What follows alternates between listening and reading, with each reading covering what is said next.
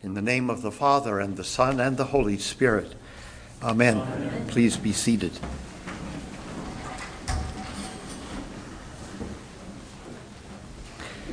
Today's topic is peace. You have put gladness in my heart, says the psalmist. In peace I will lie down and sleep. For it is you, Lord, only, who make me dwell in safety. After the struggle of existence, for the day is done, we lay down in peace to be refreshed and rebuilt and restructured. What is peace then? What is this peace? This peace that the world cannot give. What is this peace that is God's gift, without which the life of the Son of God cannot be lived in us? These days, again, we might look to peace as the absence of war, or we might look to peace as the presence of war that will provide the absence of the danger that puts people in a worse place than war. Wars sometimes come to put other wars to an end. I can't bring the beginning or the end to that conversation, because wars, like all human political endeavors whatsoever, have a way of never really settling anything forever. Boundaries, national boundaries, are pushed around at will as people in their restless, peaceless quest for more and more, and that more may be different than simply the number of calories they need in a day to make it through the day, are always at odds with one another. And we are not at peace in ourselves, if you like. Now, again, if peace is simply rest, stasis, the absence of war, the absence of struggle, let's push it, the absence of strife, even the work of making one's living, where you, in a sense, are at war with all kinds of things within yourself, then I should just take a deep breath, maybe 2 or 3 really deep ones, like I was taught to do in the past. We'll sort of breathe a little silent prayer and then carry on with the service. That might be rather nice for you, maybe nicer than listening to me. But I have my work to do, and my work is to look at peace. Peace, says the Lord Jesus. Peace to you. He says it again and over again. Peace. Why are you troubled? He says to them. This is the antithesis of peace. Why are you afraid? Why is there fear? Because from fear springs everything else. I'm not a ghost. I'm not here to come and get you and take you to where the ghosts live. I'm not a spirit, whatever that means. For a spirit does not have flesh and bones as I have. Brittle bones and tender flesh, not intended to be broken and torn or shredded by the dogs of war. Peace, not as the world can give, but tries to get from war. Peace.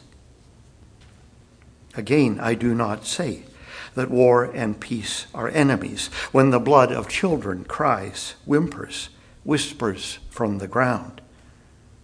It's not enough to turn in silence and walk away and talk. For what though do these voices cry?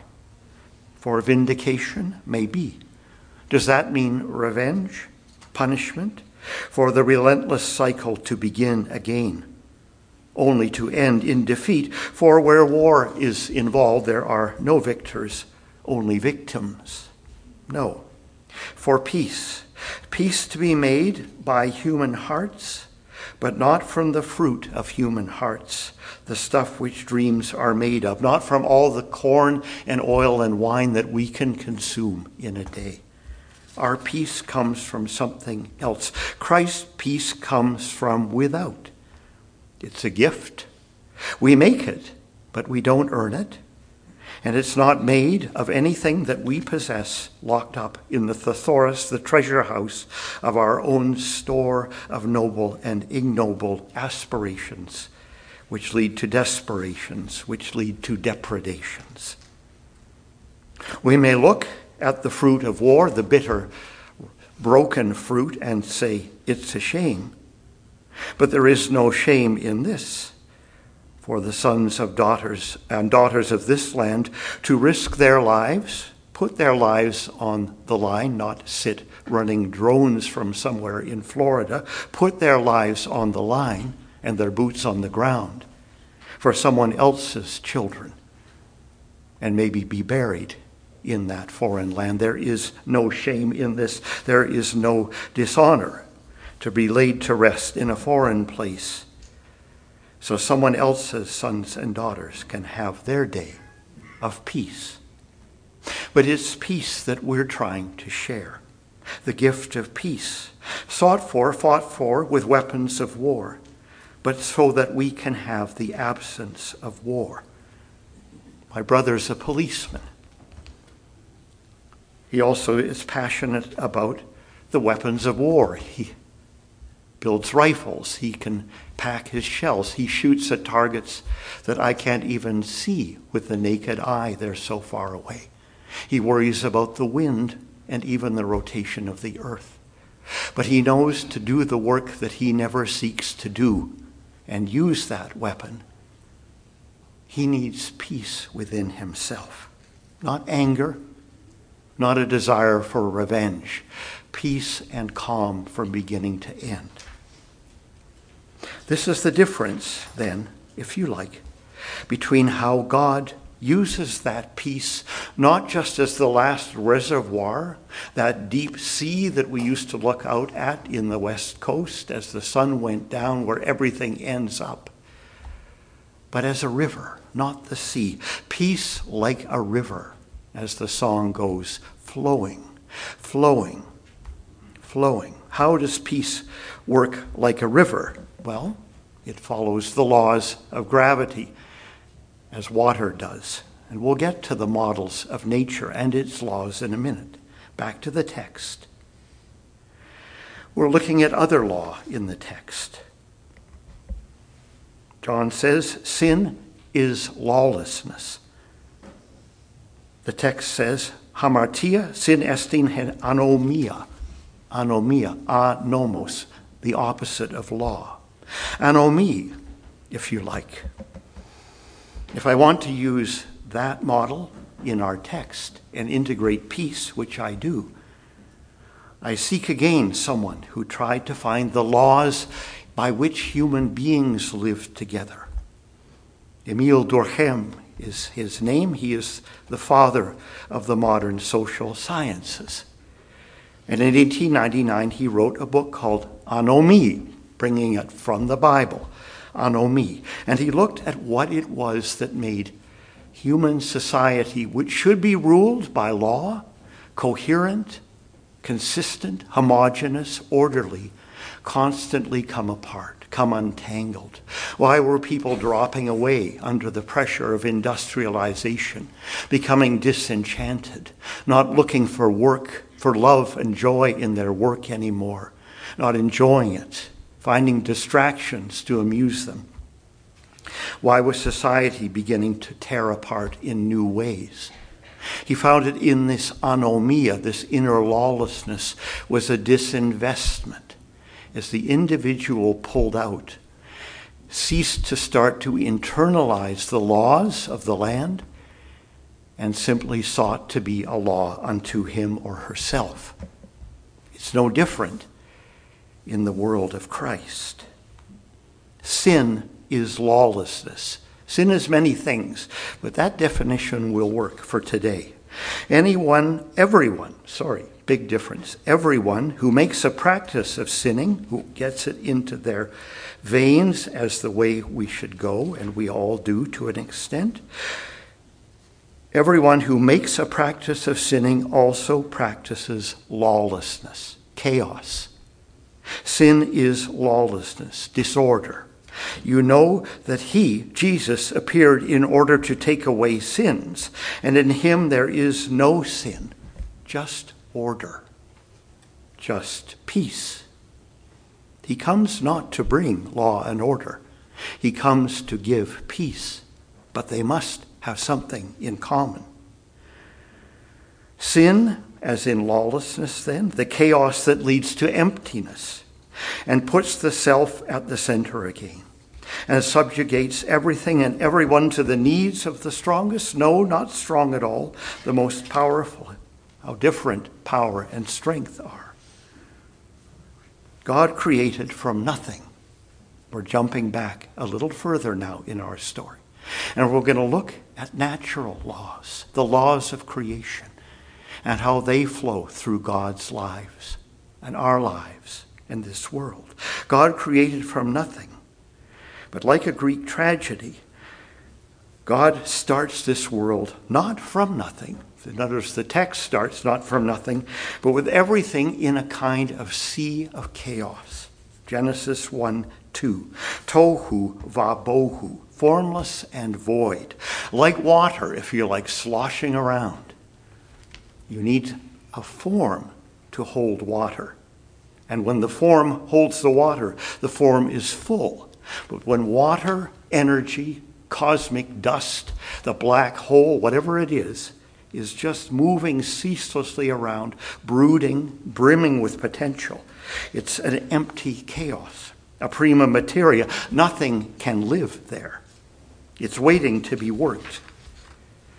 That's anomia then. That's lawlessness. Things breaking down within our soul, and our soul seething and seeking restlessly satisfaction.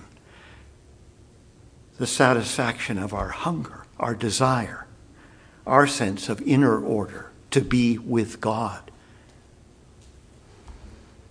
Not just an absence of the law and order, the forming and filling then that sets the planet alive, our habitus, our blue-green, sea-green, grass-green planet swirling with life in this inky star-studded cosmos that's still recoiling from the first big blast. Everything inching away from everything else, everything pressing away, looking for more space. We see that same way of living coming into our lives, as our lives unceasingly do one thing: protect us from one another. Give us more space just to be ourselves, uninterrupted by anyone else. We're a nation of laws. Yes, we are. But those laws, as Catherine Heidelberger so brilliantly seamed together in my mind, tend to make a nation of people who are more and more lonely in their self-imposed exile from one another with all our rights and freedoms, and then become angry and take that anger out in different ways on one another, and then go and try to make peace in the world. So what is this peace then that God gives us? What has it to do with the life that we have to live? What is the life we seek to live? How does the energy that God gives us to live flow through us in peace? If peace again is the end of movement, the repository, the sink of energy, and not its source. I look again at the model of the river of life, the water of life that sustains and nourishes everything. I don't know if we fight over water in this earth, but more wars were fought and lost over water than I dare to recount. And the water that we need, the living water, is water that begins at the place where heaven and earth meet. In the sky, on the tops of the mountains, Mount Hermon, where the snow freezes, the water crystallizes, the warm sun brings it down the slopes. It runs fast and hard, turbulent, crashing and sputtering and foaming. Living water, no. Fast-moving water.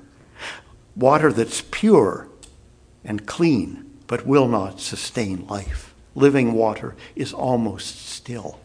The water that comes down the mountain moves fast. It takes earth with it.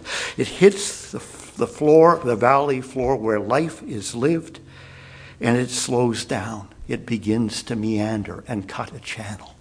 And that's where human beings, we must work with it to sustain our lives, the great agricultural revolutions of the Fertile Crescent 9,000 years ago.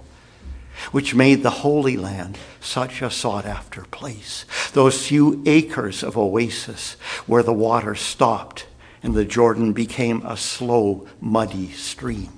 That's where life will grow. Now, how do you monitor the flow? When the water stops flowing altogether, it becomes a stagnant pond. If it moves too fast, it's gone. You have the time between the mountain and the ocean to catch it. It moves at its own pace, and it only moves from higher to lower. So your work of cutting streams for it, cutting the channel for our peace, as the song says, is a work of cutting deeper and deeper and deeper. There are laws here, and the laws guide us. Too much rigor when the law says no, and you've built a block, and the water stops moving. And you see that in the growth of children and of human beings. Too hard a no, and they pull back. Too much yes, whatever. Hey, you want it your way. Hey, I'll give it. Yeah, you got it. You got it. Too much of that, and the water simply flows over the banks. It's gone. It's seeking its own way down the grade somewhere else. There's nothing you can do with it. We have to live in the middle, controlling that flow of energy and that peace. If we can get it to move at just the right speed and draw it off, we can change the wilderness and the desert back into a garden. But we can't make it happen. We can't lift it up without using up all the energy we've sought to gain from it. So our life needs that flow. For that flow, that inner flow of ours of energy and information that we call life to work, we need that flow to be smooth, peaceful, consistent. And we need to do that from a slow place as well. A peaceful, consistent place in our souls. A place where the water almost stops. That's where life begins. Now, the water in Israel flows into a sea, and it's called the Dead Sea. There's no way out. All seas are dead. We have a big one on the planet, and we're doing our best to kill it too. Thank you very much. We think it will live forever. It won't. We'll see. The Dead Sea is there to show us what happens when water stops moving. It waits to evaporate. Go back to the top, rain on Mount Hermon, freeze, come back down, the whole cycle starts again. For our life to flow, we have to bring all our lives to flow together. And that's no easy task. So law is needed. Regulation is needed. Regulation of our thoughts and feelings so that we can help each other monitor our flow, so that we can share the flow that's given us, not just as a tribe of humans feeding off the planet, but as a community of those who are given one charge, reminded of it again in our reading from Acts. Abraham, our father, we're to take the flow of God's blessing and make sure it gets out to the whole cosmos before we're done. That every human and every animal has the food, the water they need to grow the food to sustain that whole trophic pyramid. That's a big task. We can't speed up the water, we can only slow it down. But we're called to live in that poignant place where we go with the flow as much as we can, and yet use that water as much as we can for the good of others. I see the number of times that peace works through our liturgy and our readings. I won't go over them because time too runs with a flow and mine is out. But peace is always being sought in order to be given. God gives us peace, and as we go out the door today, we're going to give that peace to as many as we can. That's the charge we're given, to see the flow of God's life in other beings on earth, and to go to other people who do not know him by his name, and to expect to see his work already there before we get there. We do not go to cut a living channel to them. We go to help them cut through the channels by which God is already ready to reach them, and may be doing so already. And we do it as we head toward our last liturgy, each and every one of us, head first, feet out the door, however we come and go. When our last hurrah is Requiescat in pace, rest in peace. When we see someone off to heaven, their work on earth being done, for better or worse. Peace, then, rest, is the precondition for all our work on earth, and all our work on earth is love. The flow of that energy of love through us, from God to everyone we can touch. The beginning, not the end. Peace, the signing bonus, not the severance package. The stone floor, if you like, not the vaults above. So when we act out of peace, when we press the red button or the panic button or the send button, when we try, heaven forbid, to stir up anger and fear in the population and then stab out in peace, it's as diabolical as it gets. And we all do it. The church thrives on creating fear. I can't resist it. I've done it just now, if you think about it. Only what we do from that still, slow flow of peace will create anything that will survive this life into the life we come.